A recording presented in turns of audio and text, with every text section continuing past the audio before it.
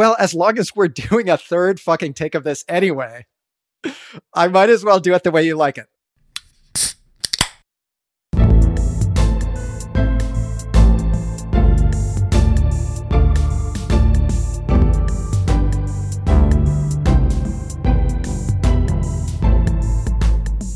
Welcome to Two Psychologists, Four Beers. I'm Yoel Enbar. With me here, as always, is my friend and co-host, Mickey Enslicht. Mickey, I noticed that the show account has risen from the dead.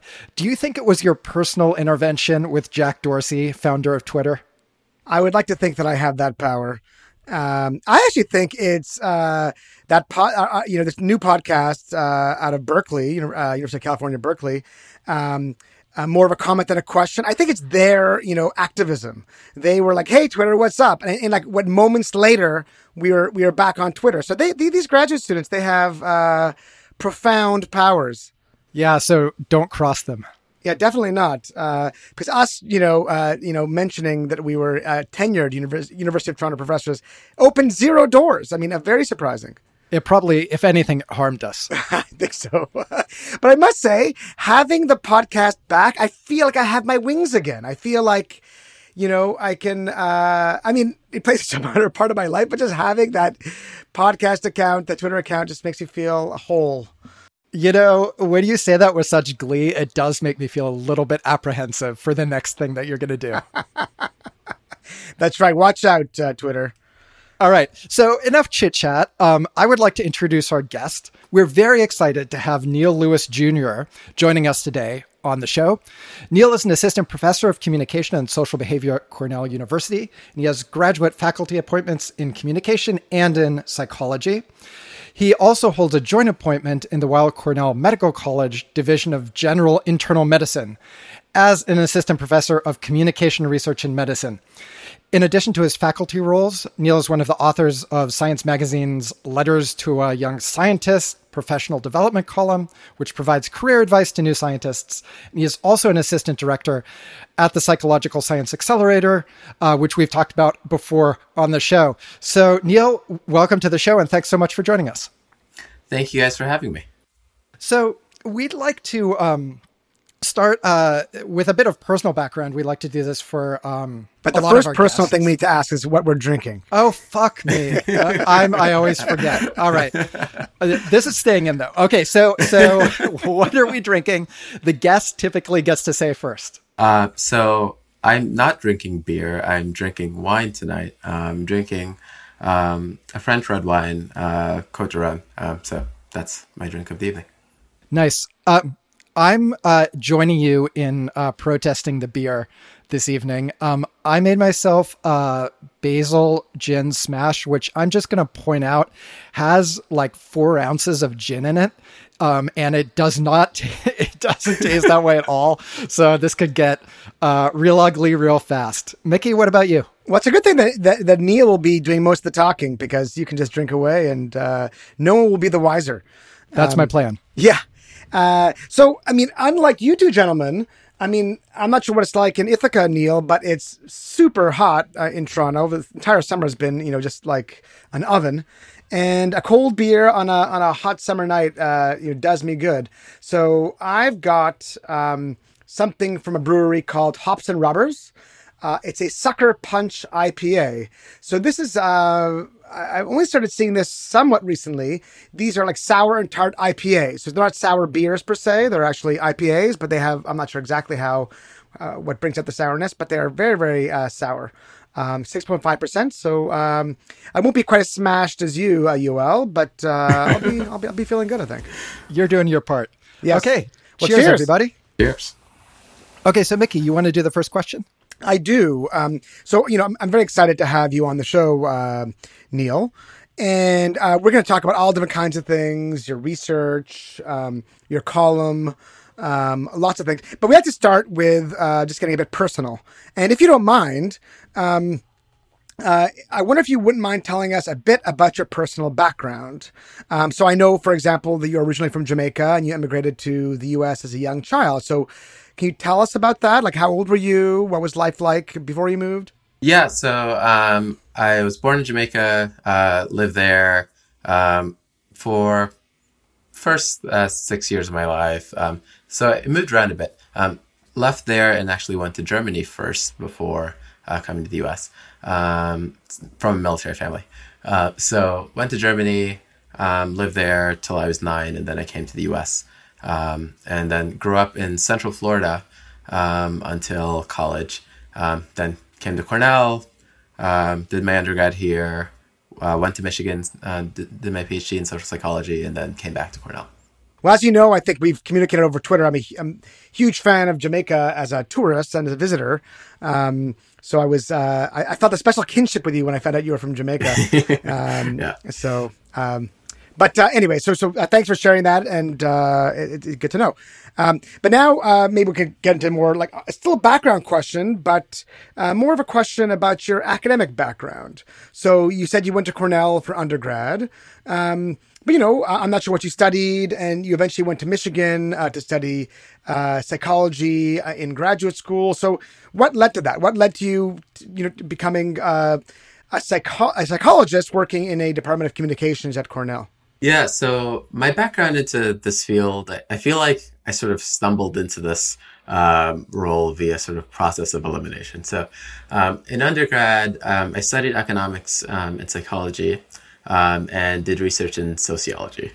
So that was sort of the background before Michigan. But originally I went to college wanting to become a lawyer. That seemed like a practical thing to do. But then one of the things that Cornell allows undergrads to do is take a few classes in the law school just to sort of see what it's like. And I did that. And I found my law class really interesting, but it also made me realize I didn't actually want to become a lawyer. So that was a good learning experience. And then I sort of explored some business stuff for a bit. And again, interesting, but wasn't really excited about it. So I decided to give research a try. I joined a lab, a sociology lab, and I ended up really loving research there. And, my advisor was like, you seem to really enjoy this and you're really good at it, so you should consider like research as a possible career path.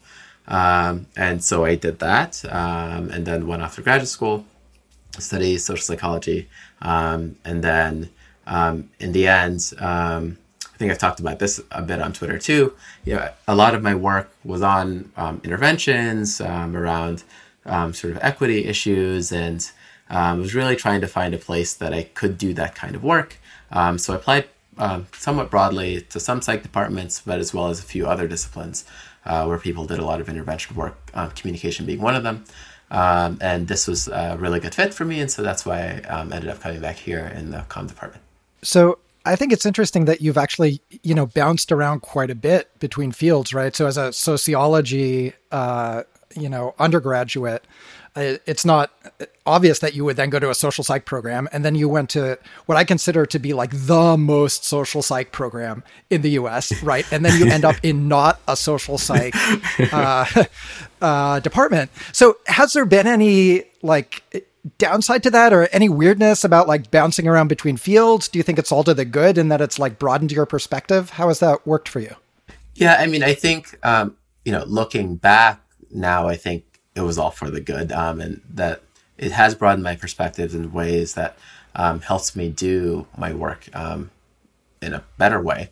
But, along the way, there's always been lots of uncertainty about fit and the like as a result. So, the point about being in a sociology lab as an undergrad, then going to a psychology PhD program, I actually applied 50-50 between psychology and sociology PhD programs. Came down to a psych versus a social program, and it was a matter of which one felt better and there was a better fit.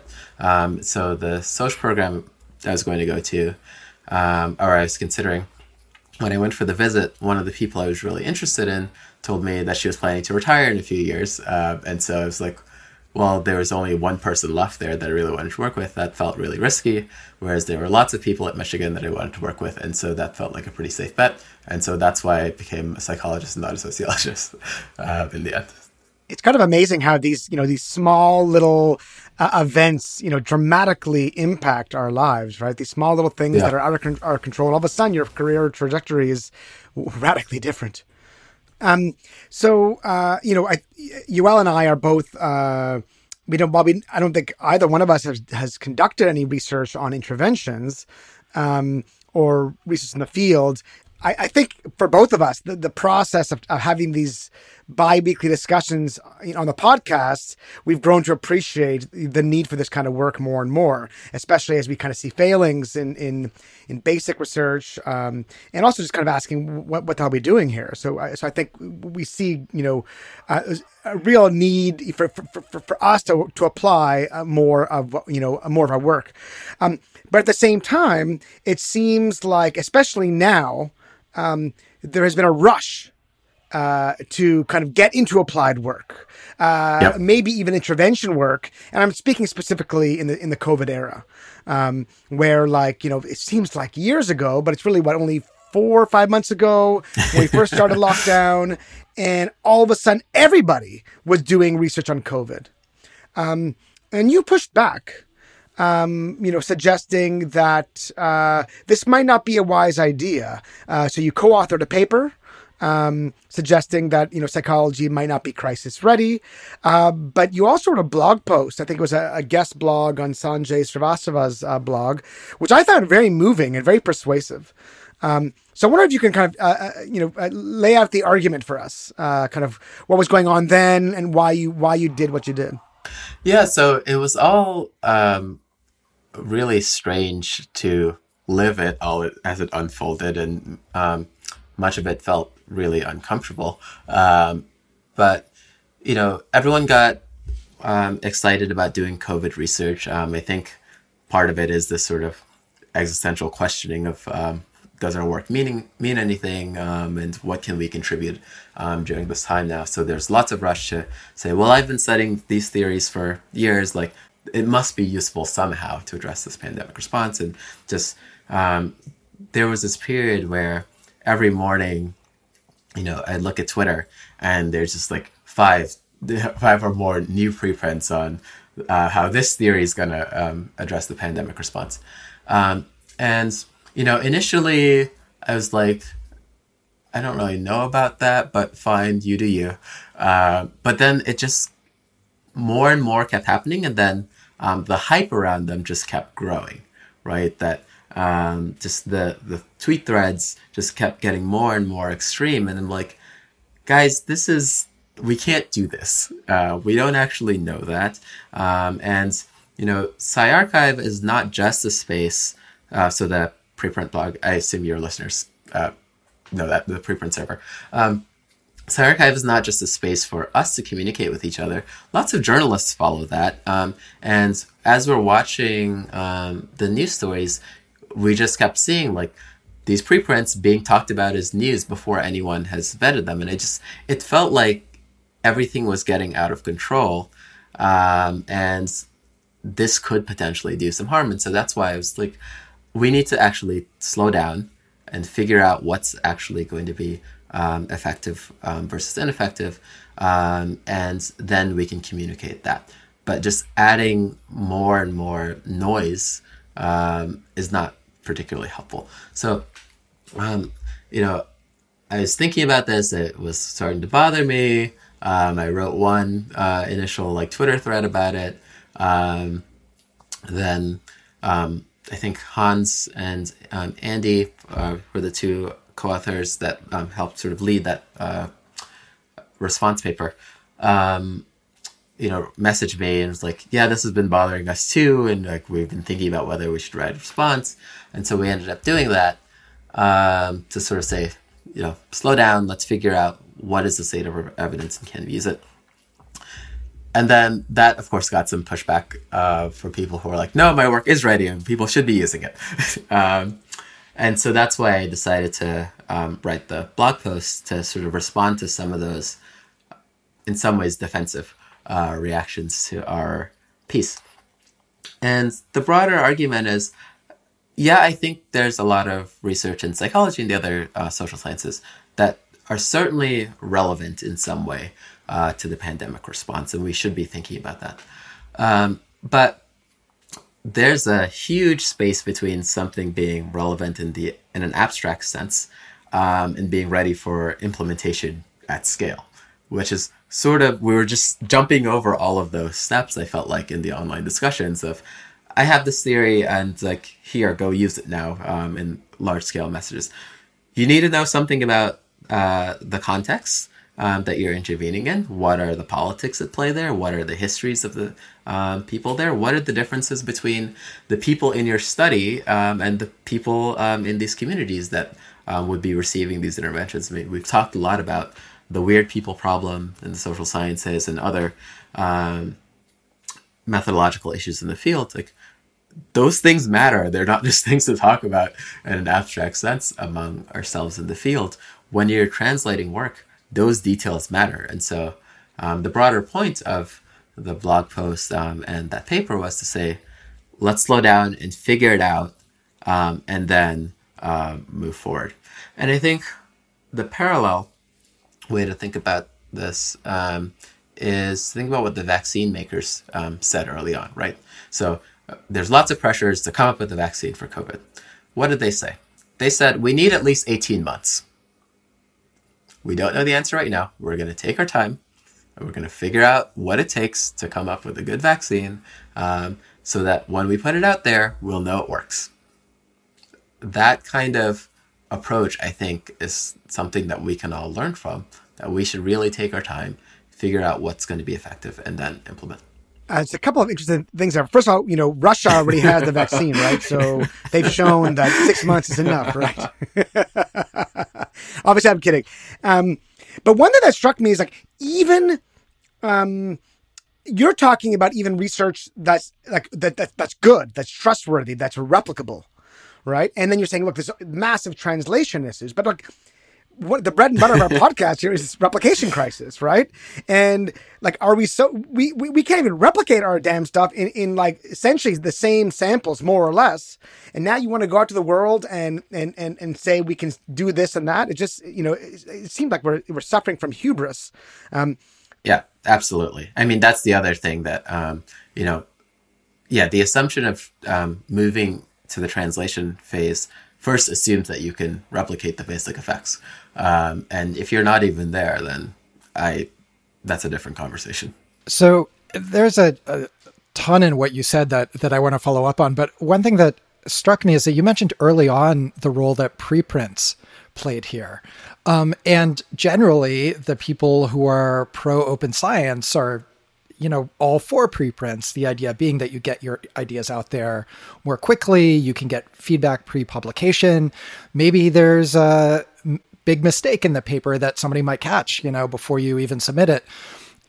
So there's been a lot of enthusiasm, I would say, about that idea. And SciArchive, for those of our listeners who aren't familiar, is in psychology the biggest preprint server. But then they do have this problem that you point out, which is when the media are paying attention to the stuff you're doing, they will go and write up your preprint. And even if they say this hasn't been peer reviewed yet, it's sort of an addendum to the long story that, talks about your findings or whatever. And so I wonder, what are your thoughts on that? Is there any way to keep the good while mitigating those kind of negative consequences? Or should we be thinking about whether we should be doing preprints at all for things that are kind of hot right now that like reporters might want to write about? Yeah, I mean, this is something I've been struggling with, certainly since the pandemic, but I also thought a bit about before. There have been a few other papers in the past where posted the preprint, there are big news stories about them. Then after the peer review process, conclusions changed somewhat. And of course, I understand why in the journalism world it's sort of not sexy to follow up and say, oh, actually, that story that I wrote about in the past, turns out it's a little bit different now. Like that correction is not incentivized there in the same way that, frankly, it's not incentivized for us, which I'm sure is a topic you've talked about before.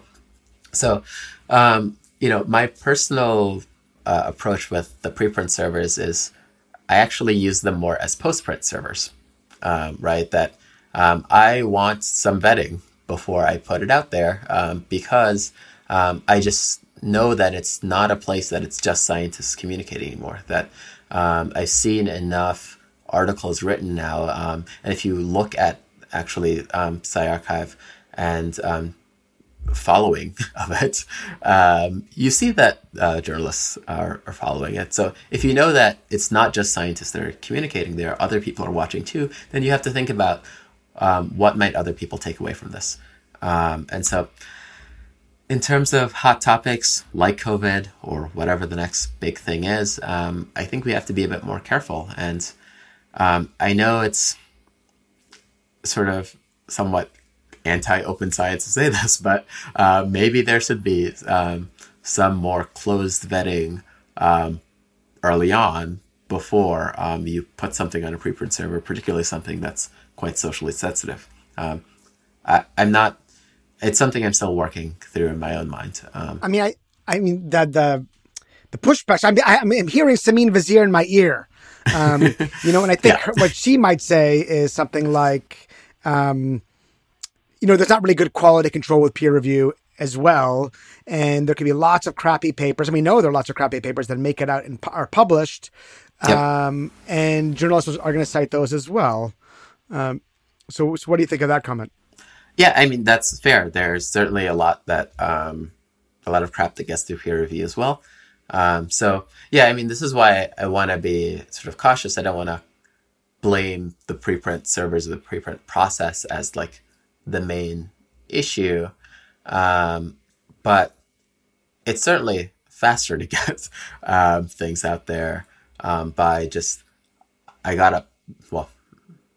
now I'm being petty, but I got up this morning, I wrote a paper about how my theory can address the pandemic response, and I threw it up on SciArchive by the end of the day. That at least the journal, you take some time to have a few people reflect on it first. They might not catch everything, but I think some feedback is helpful. So, Neil, first of all, we encourage pettiness. That's our bread and butter. And finally, I want to say, I think, Samin, if this is really her argument, that strikes me as a bit nuts. Like, seatbelts don't always work. Sometimes they might even do harm. But on average, they confer some benefit, right? And so you wouldn't say, oh, the seatbelt fails sometimes, therefore let's do away with them. And I think if you're going to say, okay, if it's a choice between some vetting and no vetting, then I would like some vetting.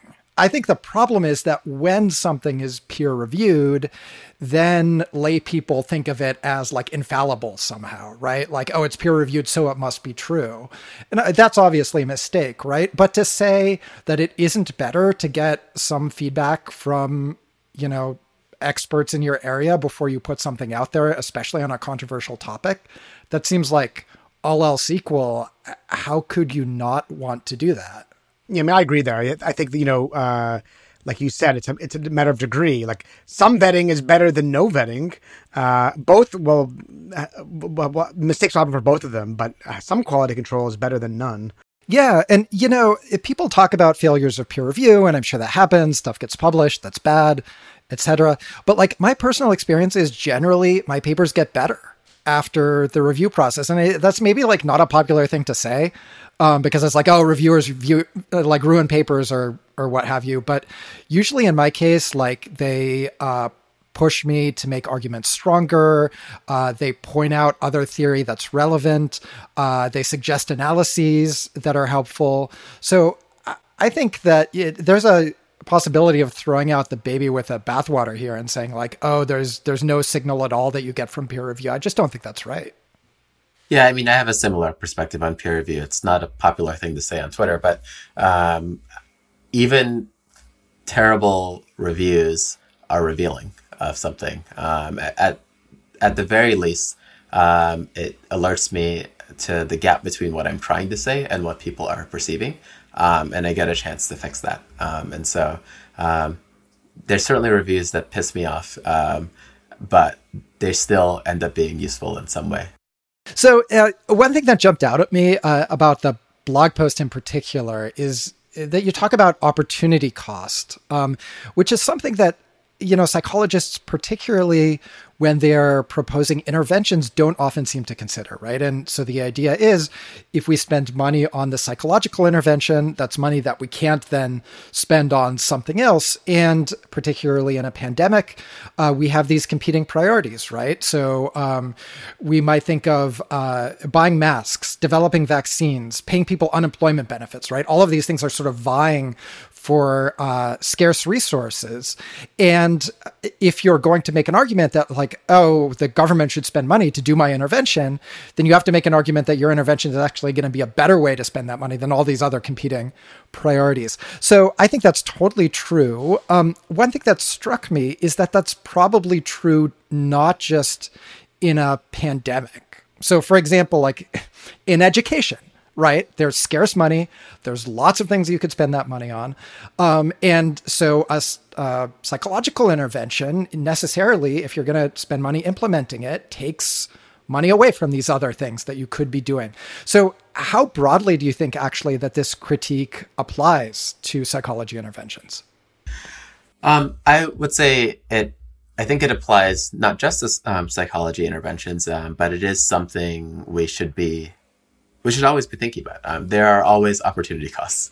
And so, I was thinking about the pandemic case, obviously, but many of the way that at least I was thinking about applying many of these interventions and, these tweet threads and preprints about use my theory was essentially they would be translated into messaging kinds of interventions. And if you're going to do a messaging intervention that you're going to disseminate at some scale, that usually means you need to buy some time in a media market. Let's say you're going to run TV ads using one kind of framing of a message. TV ads are expensive, and depending on which media market you're in, you can be spending a lot of money. And so then you have to think about things like, well, how would that translate into metrics that matter for the pandemic outcome? What's the so if you run your ads, let's say in Manhattan, and that the media market that covers Manhattan, how many more people are going to do the thing that you want them to do? That's something you have to come up with some estimate of, and is that money worth it compared to something else that would reduce infection rates or mortality? We have to think about those things. And beyond the pandemic, I think you're absolutely right. The place that I really started thinking about this was education interventions. So I mentioned in the blog post, this conversation I had with an economist who, first of all, it's rare to get an economist that excited about psychology and about psychological interventions. But he was really excited about a number of these brief psychological interventions that he had read about, and he works in the education intervention space. It's so if I had to pick one of them, first of all, which one did you choose, and how should I think about spending money on that versus free lunch, which feeding kids turns out to help a lot with learning, and I didn't know how to answer that question, right? When I thought about sort of effect sizes of these interventions and translating that at scale, how much money should we be spending on this? I don't know. I still don't know. But it's a question that we need to ask. I mean, that's such a stark contrast, right? So I can give you, to pick on Carol Dweck, because we like to do that, I can give you an intervention that will tell you that intelligence is malleable and changeable or not, versus I can give you breakfast, snack, lunch, what's going to have a bigger impact on learning outcomes or the ability to focus or concentrate or be content in school. I mean, it's clear that, if you're hungry and you get food, that's going to be way more important than, some tweaky little thing that's just about how you can. Okay. But now I have to step in to defend Carol. I think now you're begging the question, right? Like, we don't know, right? It could be that this psychological intervention is actually a great value for the money, right? Yeah, so you have to ask the question, and you also have to think about the relative cost of those things. So I think also to defend Carol a little bit for a moment, the brief psychological intervention probably doesn't cost as much as the free lunch program, but you do have to ask, well, what does it take to implement that intervention with fidelity? So, like, how much time do you have to spend training teachers to do this? If you have to do lots of professional development with teachers, then actually the costs add up a lot. If it's just, send these kids a video to watch or something, then maybe it's functionally free. But either way, we have to ask these questions and figure out what are the relative costs and the relative benefits, and then make our decisions in that way. I think it also, tying this back to theory, because I think this is some of the pushback, at least I get, is that, these are like not psychological questions. These are sort of application policy questions. It doesn't, that's somebody else's problem to figure out. But I think it also can teach us a lot about our theories and how much how strong does the phenomenon need to be, for instance, to get the effect. And there's a Twitter conversation about this earlier, thinking about things of like implementation fidelity, right? So if you need the teachers to be just as good as the researchers, that might take a lot of training, a lot of money. And then now it becomes really expensive. If the teachers only need to be like half as good as the researchers, then maybe that's doable. But if the teachers are only half as good as the researchers, what does that mean for like whether or not your intervention works? These are all kinds of questions that I think we need to be asking, and it teaches us a lot about our theories as well as the applications of them.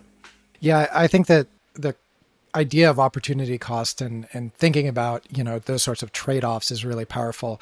And it strikes me that opportunity costs, they needn't be only financial. So there could be opportunity costs in attention, for example. So let's say a firm is really motivated to, quote unquote, do something about discrimination. And they're like, we're going to do this anti-bias training. And, you might say, well, what's the harm? It's, it's at worst, it's not going to do anything. But I think part of the harm might be now they feel like they've done something. They might feel like they've done something. And if they see no change, the next time the firm comes along or someone else comes along and says, hey, we have this other new thing that you should try, then what quickly happens is, oh, you're the person that comes along with a fad every few years. And it's like, why should I listen to you now? The last few fads you came along with, they didn't do anything. I'm not going to listen to, I'm not going to waste my time. And so David Yeager actually wrote a nice blog post about this that I like, about the sort of hype cycle in education, that this is actually a response now from teachers when researchers come along with the next intervention. It's like, oh yeah, we've been down this road before. I'll smile and nod during the professional development session, and then I'll go back and do my thing, because this is just the latest fad that you researchers have come up with. There's no need to listen to you. The last time I listened to you, nothing happened. I find it interesting that some of the defenses of psychology getting into interventions is, at worst, nothing will happen. There's no harm. But that seems really short-sighted. So, Yoel, your last example was, let's say, a bias training example. There is research, including stuff that I've done with a former postdoc, suggesting that some forms of interventions could lead to the exact opposite of what you want. It could actually lead to a heightening of, in this case, bias. And I imagine there could be potentially harm done as well with psychological interventions, in terms of COVID interventions that are not just like, at worst, it does nothing. It possibly could also lead to harm, and not just, solely because they could be doing other things that are more effective. We just don't know. Yeah, I know we've talked about this before, right? But like, it's almost this like implicit concession that like, well, these things probably aren't going to do that much, you know? Like you would never think of like just giving people like a medication and being like, well, you know, what's the harm, right? Because you realize that these are powerful substances that have big effects, right? And if we truly believe that our psychological interventions can have big effects, then we have to at least entertain the possibility that they might have big negative effects, that the thing that worked one way in the lab actually has the opposite effect in the field. Yeah, I mean, that's one thing that I'm increasingly interested in as sort of a meta-scientific question, as why is it that psychologists believe that our actions can only do good and do no harm. And when it does good, it will have like a large positive impact. And those are the only options. Like it'll do a lot of good or it'll do nothing, but there's no negative thing. Like why do we believe that? I'm really fascinated by that question lately. I suspect it's because our intentions are good, right? So we believe that they're going to work. And we're well-intentioned people, and therefore, at worst, it just won't be that great. But we also are the people that study these gaps between intentions and impact. So it's like we ignore our own research when it's not convenient. Motivated reasoning gets you every time. So I wonder if we should maybe take a quick break, Yoel, and fill up our beverages. That sounds like a great idea. I need to make myself another one of these drinks.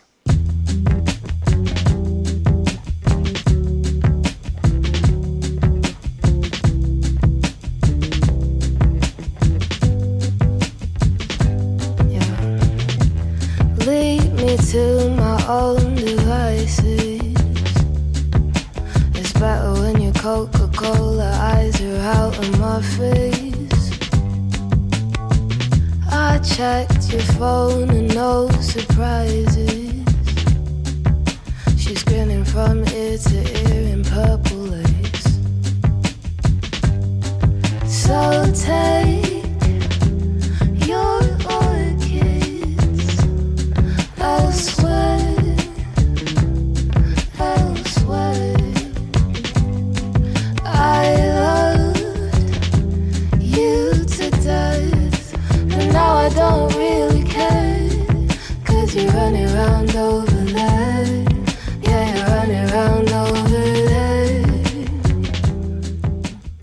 Welcome back. This is the part of the show where I tell you how to contact us. So our show account has been restored to life. As I mentioned at the top, we're at 4BeersPod on Twitter. You can @mention us. You can DM us. If you're more an email sort of person, 4beerspod@gmail.com is the show email address that goes to me and to Mickey. And finally, our website, 4beers.com, has all of our episodes, show notes, and a contact form, so you can drop us a line there as well. Finally, if you are enjoying the show, please do rate and review us on Apple Podcasts or wherever you get your podcasts. It helps other people discover the show. Mickey, have I left anything out? I think we have to plug Olga Pope from Linehouse London. So Olga designed our new logo, I'm so happy and proud of our Twitter avatar, which I just love. 2P4B, I love that. And she did it for us like out of the goodness of her heart, and I think she did an awesome job. So follow her on Twitter. I think it's at Olga Can't Write. Or check out her company's website, Linehouse London. If you need any kind of branding of any kind, she's the person for you. She's awesome. Yeah, I love the 2P4B acronym because I feel like that just sort of emerged organically from Twitter. And it's, we came up with this stupid fucking show name that's like way too long and people like fixed it for us. So thank you, people on Twitter who came up with that. We could have been what is it? 2 psychologists, 6 beers. That was our original. That's right.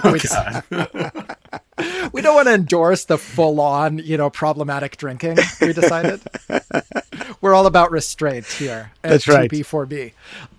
Okay. Speaking of, Mickey, what are you drinking? So I'm about to crack open something called Haze Mama.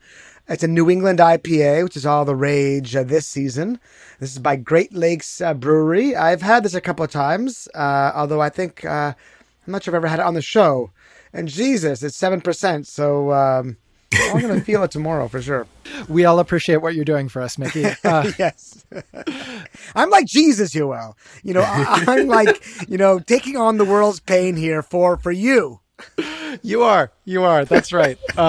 You're, a Middle Eastern Jew who's taking on the world's pain. It fits. Neil, what about you? Are you still on the wine? I'm still on the wine. Awesome. And I have made myself another one of these basil gin smashes. I had to sort of take down the gin a little bit or else it's going to be real ugly, but it's still plenty strong. Mickey, do you want to take the first question? Yeah, I would. Although I want to take a sip of my beer first, if I might. You may. While he does that, I will ask a question that you can cut out later. Do breweries now just send you beer to have on the show? Oh my God, that would be a dream come true, Neil. I wish. No, despite us essentially giving free advertisement to almost every single local brewery, no brewers actually give us anything. It's the kind and poor graduate students who typically send us beer. Yeah, come to think of it, why aren't they sending us beer? Those fuckers. I know. I think we might have to actually solicit from them. Hey, by the way, I'll mention your beer on air. That's not I wonder how often they get that. Yeah, I totally have a podcast, man. Give me beer. Yeah, that's right. Okay, so just to change things up a little bit, and I asked this because I am ignorant about it, but I saw very briefly. I've really kind of cut down my Twitter consumption a lot in the past few months, but I did see. It's probably good for your health. Yeah, it's definitely very, very good for my health. You seem to interact with it in a healthy way, but I was lucky enough to see that you have a new gig at 538. Yeah. I guess you'll be a columnist, or so. What are you doing there? I'm gonna periodically write about social and behavioral science. Interestingly, I mean, it's related to the blog posts that we've been discussing in a bit of a way. One of the editors there, I guess, had been following for a little while, and I don't know. I write a lot of threads on Twitter. I feel like one of the roles I sometimes play there is to do the cold take rather than the hot take, and we'll write threads that sort of try to contextualize some of the hot topics that people are discussing.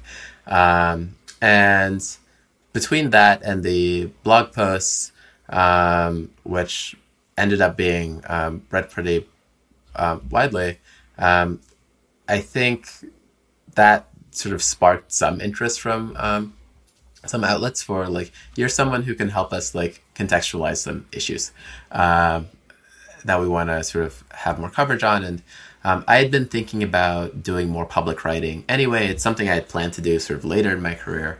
But, in the wake of the pandemic and rethinking, like, what are we doing anyway? And, like, does just publishing academic journal articles, is that enough? I'd been thinking about these questions.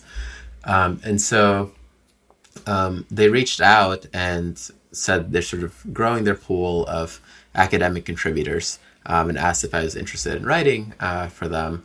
And so I had a conversation with them about what that would look like, and sort of, explained I want to have the space to do the kind of deep dive analyses. That's like what they're all about. They're fine with the nuance. They embrace the nuance. And so it seemed like a really good fit, rather than a place that is just like, we need quick hot takes, go. I didn't want to do that kind of thing. So it was a really good fit between, like, what they wanted and the kind of thing I was thinking about potentially doing anyway. So, cool. So I'll periodically write for them. Yeah. Well, congratulations. That's, quite a feather in your cap. And are you going to be, like, just bad-mouthing psychology? Is that going to be, you're just going to do that, or? I'm not going to be bad-mouthing psychology. I'm going to be contextualizing how we should think about using psychology in the world. Sometimes this is great and we should do this, and sometimes that's let's slow down and figure out whether or not we can actually apply this. Well, that's wonderful. Can we take a quick detour here? Because I was just thinking about, you guys had that brief back and forth about Twitter. And, I think like a lot of us, you might have sort of a love-hate relationship with it. Yep. But, it strikes me like just as you were talking, like you mentioned a few things that happened like because of Twitter, this paper about interventions, right? Like the other two lead authors reached out to you, I guess, because they saw your Twitter presence. 538, at least in part, became aware of you because you were writing this stuff on Twitter that was widely retweeted. And at the same time, anybody who's on Twitter knows this feeling of like constantly having to worry about how people are going to take this, constantly like sort of looking over your shoulder, being like, is this going to piss people off? And then also just the fact that it like by design is an outrage magnifier, and the experience of like wading into it can be intensely unpleasant. So I'm curious how you just personally balance those kind of pros and cons. Yeah, I mean, I think, I think of the, like, I don't know what to call it, but the concern, I guess, about wading into like the outrage machine and like how might things be perceived is actually a good thing. That it's useful to stop and think about how what you might say might be perceived. And I think part of where like a lot of people get themselves into trouble is not taking that moment to think about that before hitting the tweet button. Like in some ways, sometimes I wish Twitter had sort of, there's that button on Manuscript Central that before you submit, it's like, are you sure you want to submit? Like, it might be nice sometimes if, I've been thinking about that as like a Twitter intervention. So if anyone from Twitter is listening, like, are you sure you want to tweet this? Right. It looks like you've written a very angry 20 tweet thread. Do you really want to tweet that? Yeah. So yeah, I do think about like what I'm about to say before I say it, and particularly like the threads. I actually write them out in Microsoft Word first, and I sit on it for a while, and I think about like, is this something I want to say or not? Like, what other evidence might I want to link to this if I'm going to make this argument? Because I do think about it similarly to how I think about papers, right? Like, I'm communicating with not only this broader audience of people that are following on Twitter, but like also my peers, right? And if I'm going to be particularly making scientific arguments or telling people that here's a way that I want you to think about the science, then like I should back that up as much as I can. And so I think that's part of what's been effective and why, like, despite Twitter being an outrage machine and all of those negative things, that some good, a lot of good, for me at least, has come from it. Yeah, that's an interesting take, and not one that we hear that often. I do feel like, well, what you're saying is obviously right and smart. The fact that so many smart people don't seem to be able to take that advice, then maybe you have to ask, like, is this a function more of the platform or the technology, right? That it kind of encourages our worst behavior. And it seems to be very hard to do this in a thoughtful way. Like, I see a lot of people who I think of as smart and thoughtful saying stuff on Twitter where I'm like, really? But we're looking at a copy edits of a paper that's going to be published shortly. The correlation between intelligence and self-regulation capability is zero or even negative. So those are independent things. Being smart, and being, thoughtful and not impulsive are independent. So it's hilarious, Neil. The process you described is probably the polar opposite of my process, which is why I get in so much trouble. I think like the one time I got the most in trouble, it doesn't matter about what, but I was literally in a moving van in between, I got a traffic light tweeting, and I'm like, holy shit, I just got a major hot water here. Well, so this is like part of, first of all, I'm excited to read that paper. Sounds really interesting. The second piece on the platform side is there is this sense on Twitter that you have to keep up with the moment, right? That if you don't tweet that thought right now, like you're going to be behind in the conversation. And I guess like part of it for me is trying to figure out when it's essential to like inject my voice into that conversation right now versus waiting until I actually have the time to say something that is useful. So, and like one example of this during one of the many debates about the GRE and standardized tests that happen on Twitter every few months, it was one of those things that like, yeah, people were tweeting, and I was like frustrated, but it was a really busy week. And I didn't have time to say anything. Like I had something I wanted to say, but I'm like, I can't just like inject my thought right now because I need to take the time to contextualize it. And so I just waited. And I'm like, I'm going to keep following this. And I looked at my calendar and I saw that I had a block like Friday morning, because the other thing with these threads is like, I know the things that are going to like evoke a lot of conversations, and then you have to like have the time to engage with people. So I'm like, I have this block Friday morning. Like if people are still talking about this Friday morning, then I'll say something. And so I waited and the conversation was still going. And then I said like what I had to say. And that thread is still, I think, one of my most like engaged with thread that people are still periodically bring back up.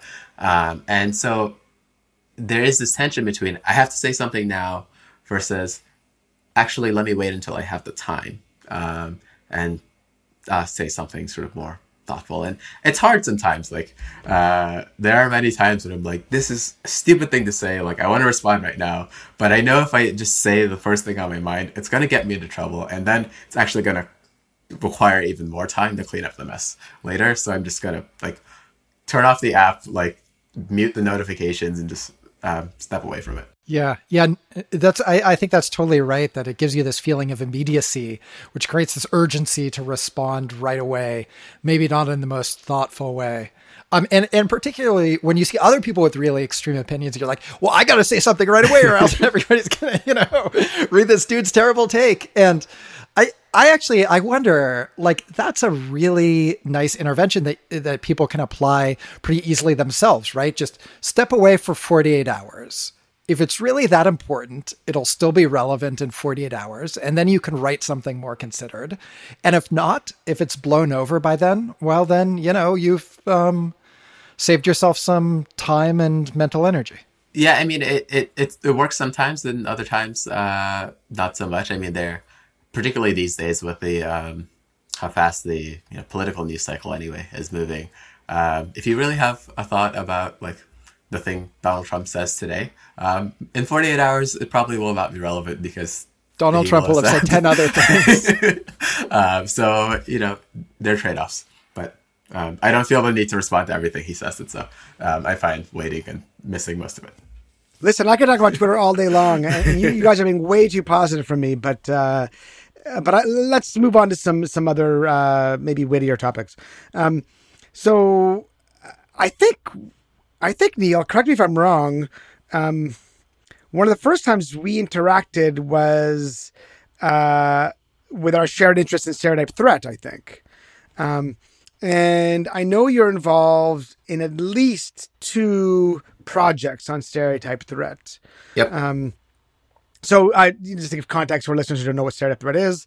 Stereotype threat is this situational predicament one can find oneself in when one is a target of a negative stereotype, and one's actions in that moment could be judged, through the lens of that stereotype, and that can make people anxious and apprehensive, and actually paradoxically confirm the stereotype, let's say in academic settings. So a very prominent example would be women are stereotyped as being less capable in math and science than than men.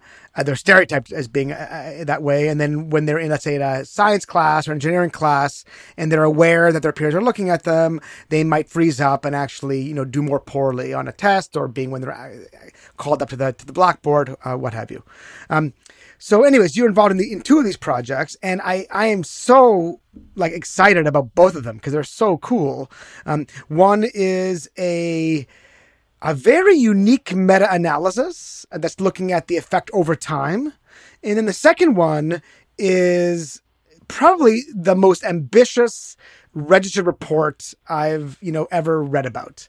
And I know I'm kissing your ass here, but I really love it. It's so good. So first, can you just tell us about both those projects? And please tell us you have some results you can share with us. I don't have results, so sorry to burst that bubble. But I will tell you about the process of both of these and why I and various collaborators got involved with them. So personally, stereotype threat is one of those theories that really got me interested in social psychology. I've said this elsewhere, but education disparities was the social issue that I was most passionate about, wanted to study, trying to figure out sort of interventions to address racial and economic disparities in educational outcomes. That was the thing that I went to graduate school to study. And stereotype threat is one of the biggest theories from social psychology anyway in that space. That theory and then sort of various brief psychological interventions that we've talked about earlier in the show got me really interested in the field. I was really amazed by how you could do this little thing and really change outcomes for students. And that's what got me so excited about moving to the field and studying social psychology. But then there's a replication crisis. And there's all this discussion about what we know and what we don't know.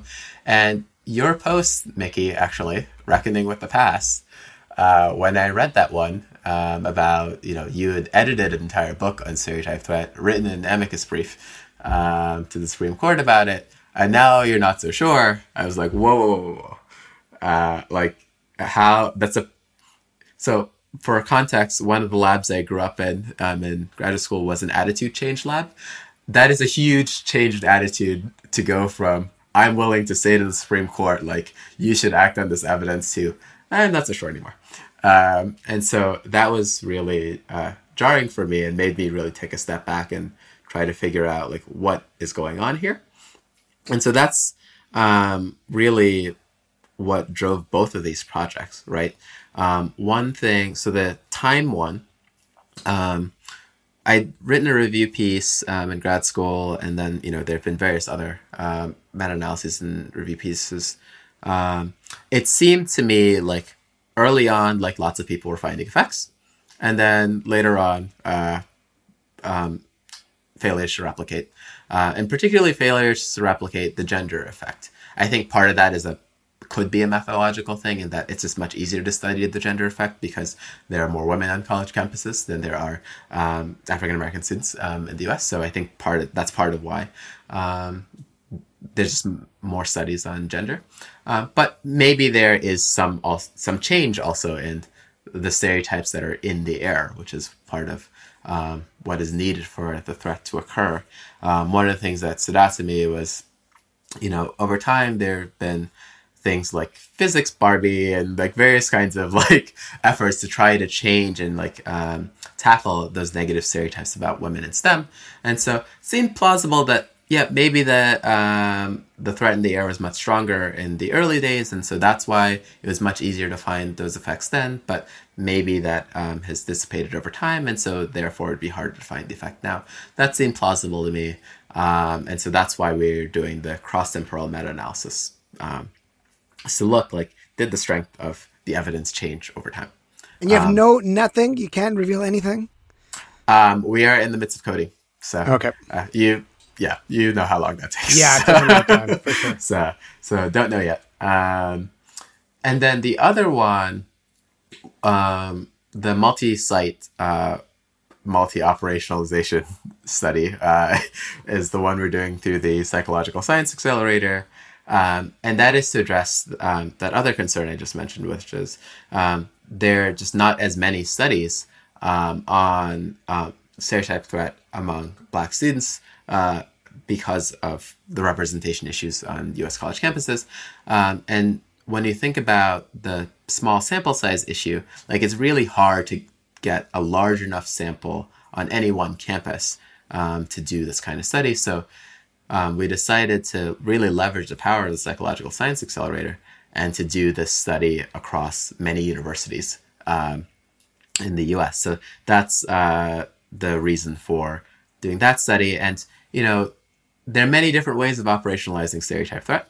And so, we couldn't say this way is the way to test it.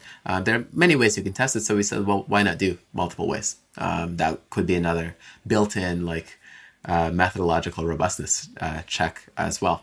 And so that's why we're doing that study in that way. So, I just want to kind of hit on one point there. So I think I was a reviewer of that proposal at the Psych Science Accelerator, and I was blown away by it was the first time I'd heard of this technique, this adaptive technique, whereby you had, I'm not sure how many interventions, but probably at least 10, maybe 20, maybe even more. And individual labs would pick one of these interventions. And then, as the data are collected and analyzed as they're collected, you could determine which of the intervention seems to be more effective, then start pouring your resources into that intervention. So it seems like an incredibly robust way of testing an idea. So why pin yourself to any one operationalization of anything when there, because we've been trained to operationalize things in different ways, and maybe there really are differences in these operationalizations. So it's just a brilliant way of doing it. And I think regardless of the outcome, I suspect we'll see more and more of this kind of adaptive technique in the future because it's just so powerful. Yeah, I hope so. And it's a way of sort of more efficiently using your resources, right? And so, yeah, the adaptive thing does require Bayesians on your team. That's the other piece of this project that has been so... we've all learned a lot from each other. It takes a large team to pull off a project like this. And so this is I think another shift in the field that's kind of required to do this kind of work, is that it's not one person or one lab anymore that is going to do it all. But we've got people who sort of deeply embedded in the theory, deep methodologists to figure some of these things out. We've got it just requires a much larger team to pull something like this off. But we all learn from each other, and I think ultimately, regardless of what the results are, we will learn something useful, I think. Yeah, I'm super excited for those results. So I don't know if you're allowed to say, but going in, what was your prior about what you would find? For which one? For the multi-site replication. My prior is that we will find some effects of stereotype threat, but that they'll be small. And this is sort of where, my thinking is on many social psychological findings. Just the more and more of these large-scale, many labs and other large-scale replication studies, the effect sizes are much smaller than the initial studies find. And so that's my prior again, is that we'll find an effect. It'll probably be small. And so that then gets back to the thing we were talking about in the earlier part of the show, which is depending on what that effect size is, what does that mean for practice? That's the next question for me. I think I share your prior there. I think if the question was with women and math, I might be more skeptical. I might be, for certain it'll be smaller, but it might be indistinguishable from zero. I think with, African Americans and the stereotype I think there might be something there, but it's been tested remarkably seldomly, despite it being the first empirical demonstration of the effect. Yeah. Yeah, Neil, I think what you said is right on. It's just a tough population to get. Yeah. Right. So people are going to inevitably do things in the easiest possible way. Yeah. And that's back to the broader discussion about like the field and what it is we do. I mean, if you need to churn out papers all the time, you're going to do the thing that's easiest to do. So I'm keeping an eye on the clock here, and I know that we've already kept you for quite a while, but I just wanted to give you the opportunity to talk about any new things that you're excited to be working on right now. Like, is there any new research that you're particularly psyched about that you want to share with our audience? I guess in general, it sort of goes back to what I started talking about in the beginning of the show, which is, or what you were asking about, Yoel, about how I bounced around and what that has meant for my career. Like, I'm still doing a lot of my quote unquote basic research on psychology of communication, but over time, there's like this been growing line of the meta science of interventions and how heterogeneous are intervention effects and what does that mean for like when and where we can use our interventions. That's a big part of the lab these days. And so that's something I'm really excited about and just really fascinated by, because I think they're both deeply theoretical questions that it helps us to answer, as well as, of course, practical implications about when and where we should be using behavioral science interventions to try and change the world. Yeah, that's really interesting to me. I'm actually curious. This is a little bit self-indulgent, and we may just cut it out. But I'm curious of your take on, like, I wrote this commentary sort of recently where I talked about the different approaches between economics and psych. And, econ, they really value intervention work. And they go to the field, my feeling is, earlier with ideas, and they do allow things to fail, right? So they will publish interventions that just didn't do what they thought they would do. And my feeling is that, in psychology, we do all this laboratory research first, and, through some combination of, it could be p-hacking, it could be selective reporting, but it could just be designing really good experiments that like are particularly suited to bringing out an effect. And then we really convince ourselves that this thing must be important. And then if we try the intervention and the results are mixed or negative, then it's really hard to believe it, because it's like, look, we have 50 lab studies that show this, right? And I was like, well, maybe we'd be better served like trying the intervention earlier, particularly, this really applies for something where it's argued to be like really consequential. So stereotype threat obviously would be one example. Growth mindset would be another example. What do you make of that argument? Yeah, so you've hit on, I'm glad you raised this, because it's something that I was thinking about sort of before, as I thought about like, what might this discussion be? I think one problem in social psychology, in part because of it's really a recent obsession with lab studies. It wasn't always this way. You think about like Bob Cialdini's career. The social psychology nowadays often strips away rich contextual information from our studies. And I guess that's fine. Like if you're trying to, isolate the mechanisms that fit neatly into the triangle model that you need in JPSP, right? Like that's, I think, what has driven us to this point of you have to isolate it in the lab. Otherwise, you won't get the significant mediation and then you can't publish it. Can I just say, I love the phrase triangle model. I haven't heard that before, actually, but I immediately know what you're talking about. Absolutely. You can't pick up. Kids, look up Baron and Kenny if you don't know what we're talking about. Yeah. But the problem is that in the real world, that contextual information that we strip away in our lab studies, that matters a lot. Like the communication channels matter, the histories of the people matter, the politics matter, the economic forces at play matter, the sociology matters. And you have to think about all of those things in concert to understand how people might be affected and what you can do. And I think, that if we want to like make that comparison between an economist and psychologist, like the economists, that is their thing, is to spend their time figuring out how to model that. Rather than like building, 10 studies, a 10 study package. It's like, no, you will spend your time on one study and you will figure out how to model all of these things that we consider like problematic noise.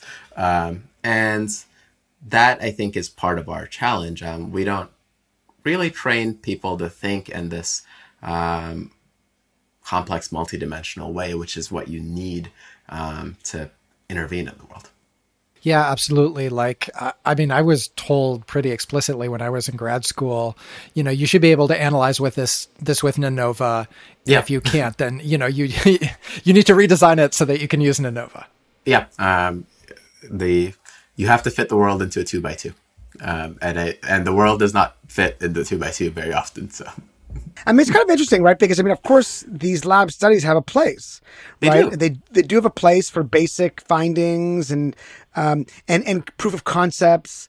But a lot of what we do is not that. A lot of that is kind of application in disguise. So we must be going out into the real world, and our theories need to be kind of make contact with the real world a lot more than they do. Yeah, so Danielle Navarro has this paper that I love, Between the Devil and the Deep Blue Sea, Tensions Between Scientific Judgment and Statistical Model Selection, I think is the title. But one of the sections of the paper is about not mistaking the map for the territory. And I think that's the trouble. Like, yes, 2x2 lab experiments, they have a place. They help us really figure out these proofs of concept and test potential mechanisms.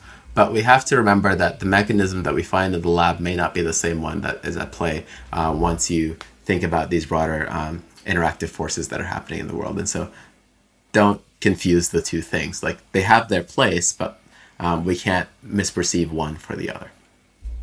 I love that. Right. I think that's a great place to leave it. Mickey, is there anything else that you wanted to ask? No, I just want to, thank you so much, Neil, for spending a couple of hours with us. And being so generous with your time. And I think it was lots of fun. So thank you so much. Yeah, thank you all for having me.